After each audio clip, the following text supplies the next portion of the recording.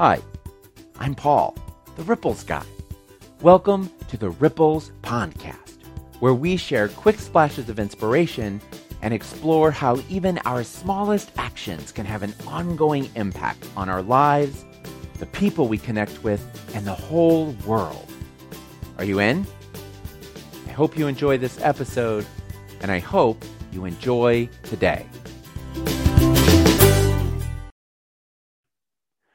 Hello, today I'm reading Ripples number 773, Throwing Back.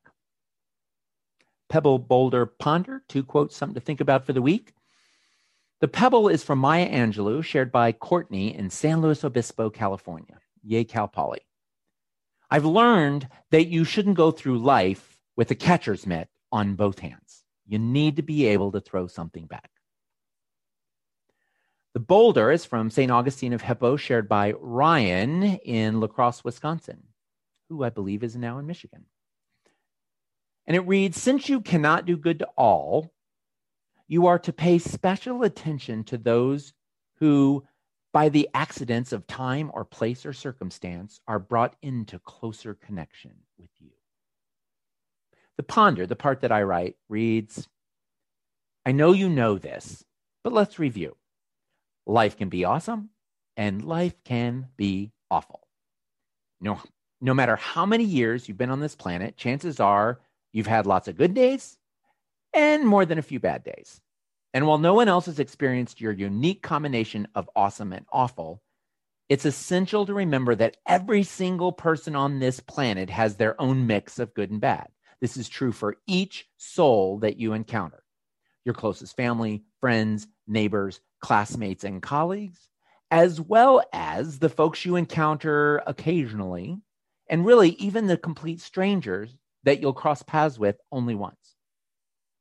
I believe that the single most powerful thing that you can do to improve the world is to consistently keep your eyes and ears open for small opportunities to help the people you encounter in your daily life. A warm smile, a quick favor, even a dollop of extra patience with somebody who is in your way can be invaluable to somebody who is struggling.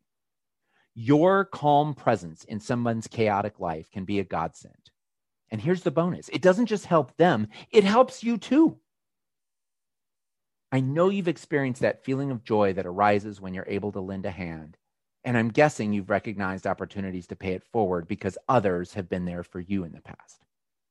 I'm not here on this planet to teach you about the value of creating ripples. I'm just here to remind you that your help is far more precious and valuable than you often realize. Do yourself and others a favor and throw something back today. Peace, Paul.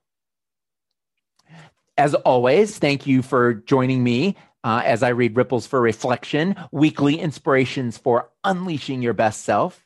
If you'd like to read along with me, snag a copy at theripplesbook.com. I'd also like to thank Elizabeth, Jill, Jamie, and all of my Patreon peeps who are doing an amazing job of having my back. And they're supporting this project. We'll see you next time.